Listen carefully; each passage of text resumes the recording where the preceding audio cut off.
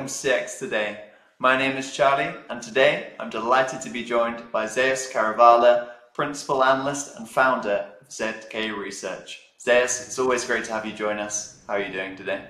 Yeah, I'm doing good, Charlie. It seems like it's been a couple of weeks since we talked last, right?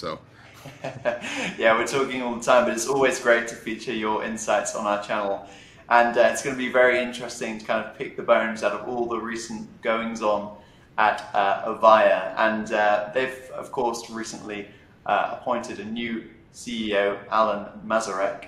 And yeah, it's been a difficult time at Avaya after it's had a significant revenue decline.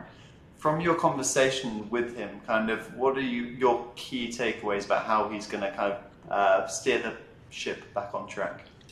Yeah, so I was able to catch up with him last week, and there was a lot of, obviously, with the pre-announce of earnings and the CEO change, they had the convertible debt come due, right? It was almost like the perfect storm of bad things that happened, or things that happened anyways, that created some negative sentiment in the market. And it certainly left a lot of questions open that I had, and so I wanted to see if I could get some of those answered. So I requested a call with Alan, and Alan's always very good about speaking very open and honestly with whoever you are, partners, customers, analysts, and he was that again. So one of the things I asked him is, obviously he left Vonage with quite a bit of notoriety as the person that took a company that frankly was kind of a joke in the business world, right? The only thing people knew about it was that silly jingle that they had, and turned it into a real business company. And so, what did he see at Avaya that really appealed to him? And he said, he had been approached by a couple of the companies, but the company he really was interested in was Avaya. And he said because of the assets the company had, it's a very well-known brand, particularly globally.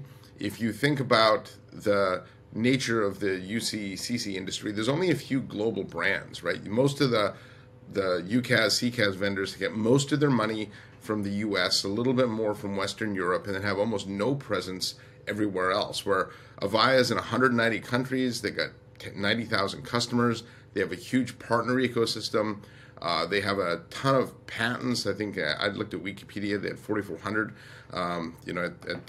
whenever that was written. And so he described that as an irreplaceable asset, meaning that you and I could go create a company today, Charlie, and we could not build that set of assets, that Avaya has today. In fact, if you just look at their customer base, it's kind of a who's who of the business world. They got all the major airlines, banks, government institutions. They all depend on the Avaya technology. So that really appealed to him.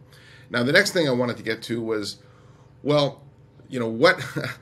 what happened in the quarter, and how did the capital structure is being questioned right now. There's questions about whether you would actually go into bankruptcy again, go private again, and he said definitively that's not in the plans, right? The plans are to stay the course.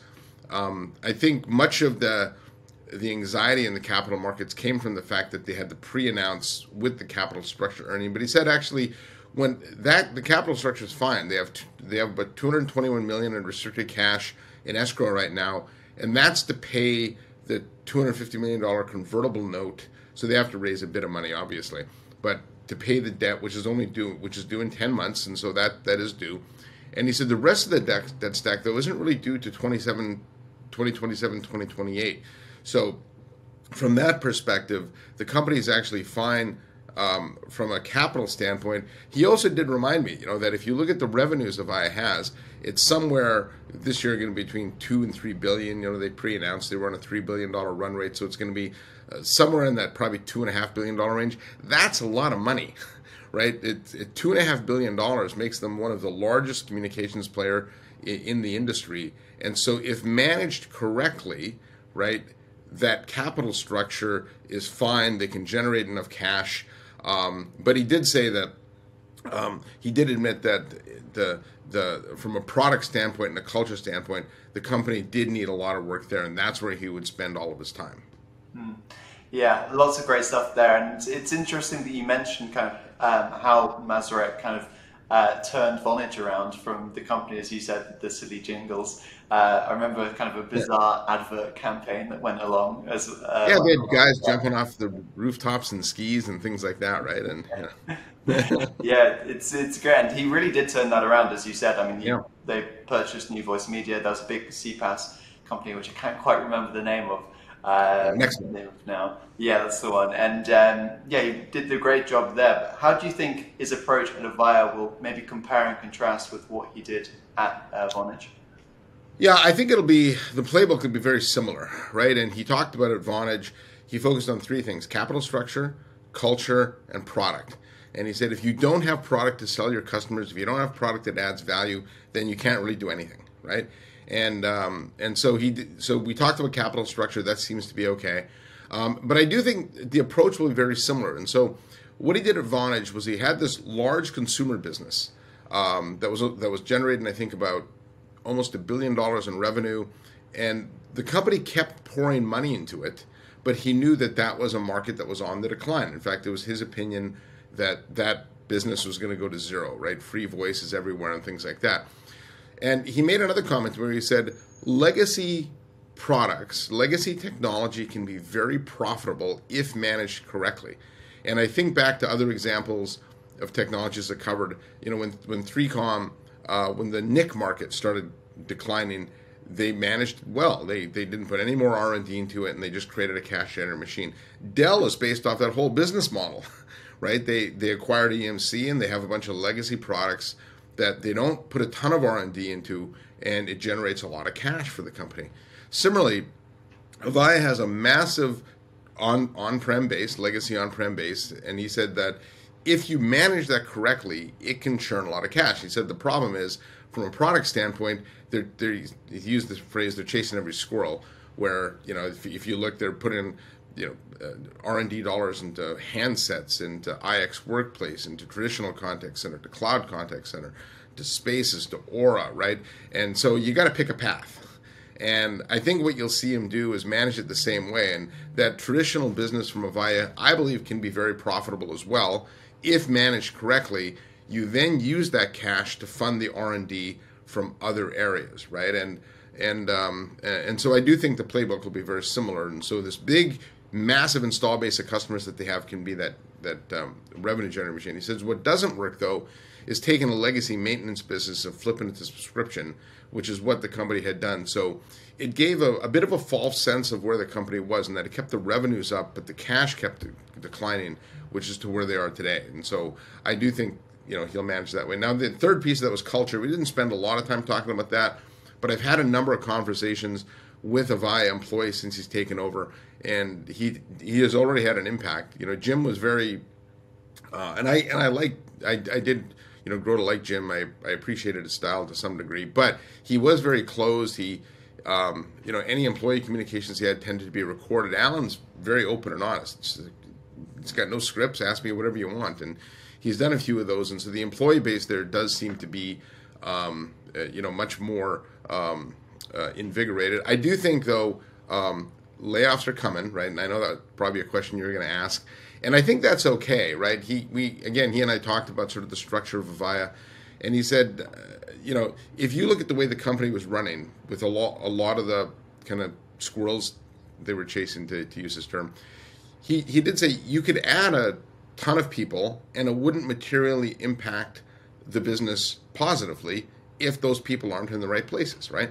So similarly, if you take out people from the business from the right places, it won't materially impact revenue downward either.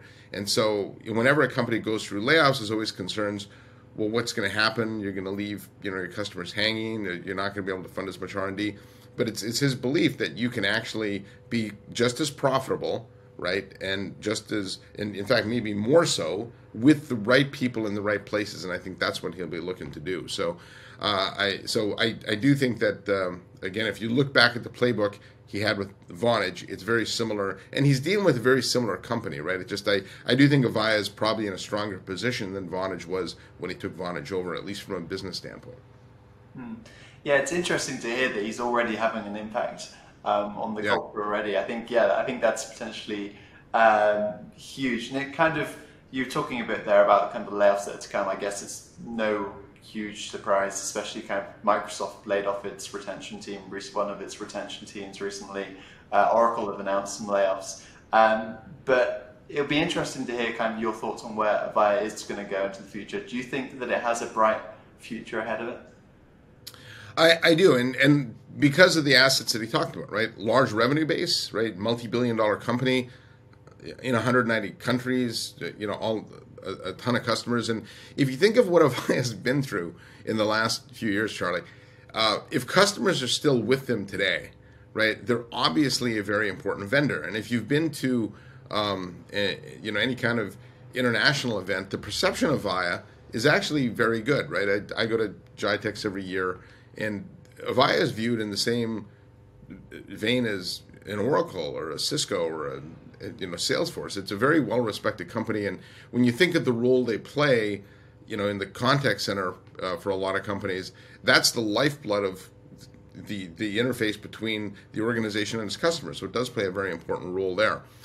He's also, been on the. He's going on the road. He's going to Galway to check out the R&D lab, and I think he'll see a better idea of what products they would go into. I tried to press him about: do you need to be in the endpoint business? Do you need to be in the services business? Right? And he said he doesn't know right now. He does need to take a look at the products and make some decisions from there. So, I think based on his track record, based on the large revenue base that he has, and based on the fact that I think he does have more time to work with than people realize, right? Because the large debt isn't due for another 5, 6, 7 years. I do think he will have the opportunity to turn the company around. And so, are they going to be, $10 billion in 5 years? I don't think so. But I do think you will see him be able to turn the tide and bring the company back up to growth that is profitable.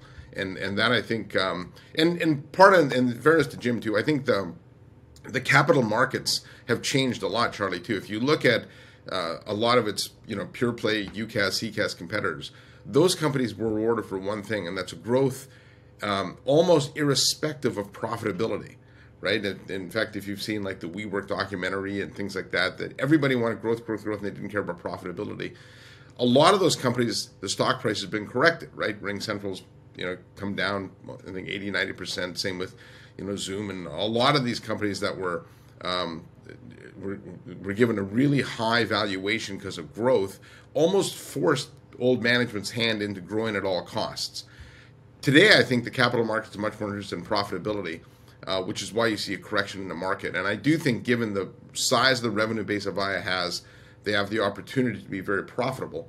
And so for those reasons, I do think he will have the time to turn this around. It's not going to be overnight, but I do think it will be relatively quick. And this time next year, I think we'll see a dramatically different company.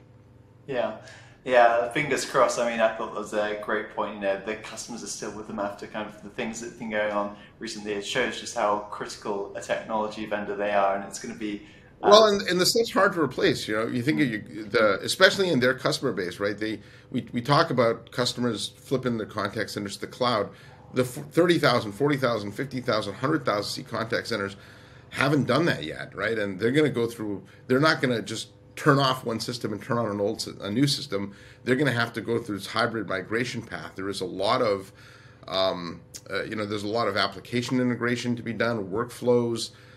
It's not a simple switch you can flip. And so, I do think in the small and mid market, Avaya, that the vendor landscape has been drawn there, and I think Avaya still. But in Avaya's core audience, which is the large enterprise base, I think what contact center looks like there and the role that cloud plays is still being written, right? So cloud's going to be a key part of that, but it's not going to just be turn off your old system, turn on your new system. There is a long migration path to that.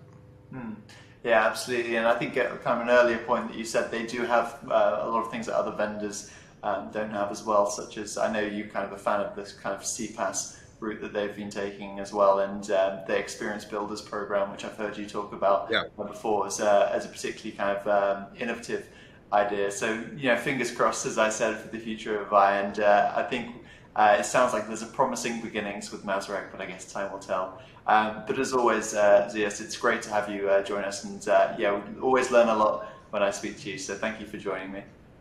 Always a pleasure, Charlie. Excellent. And thank you everybody for watching as well. Bye for now.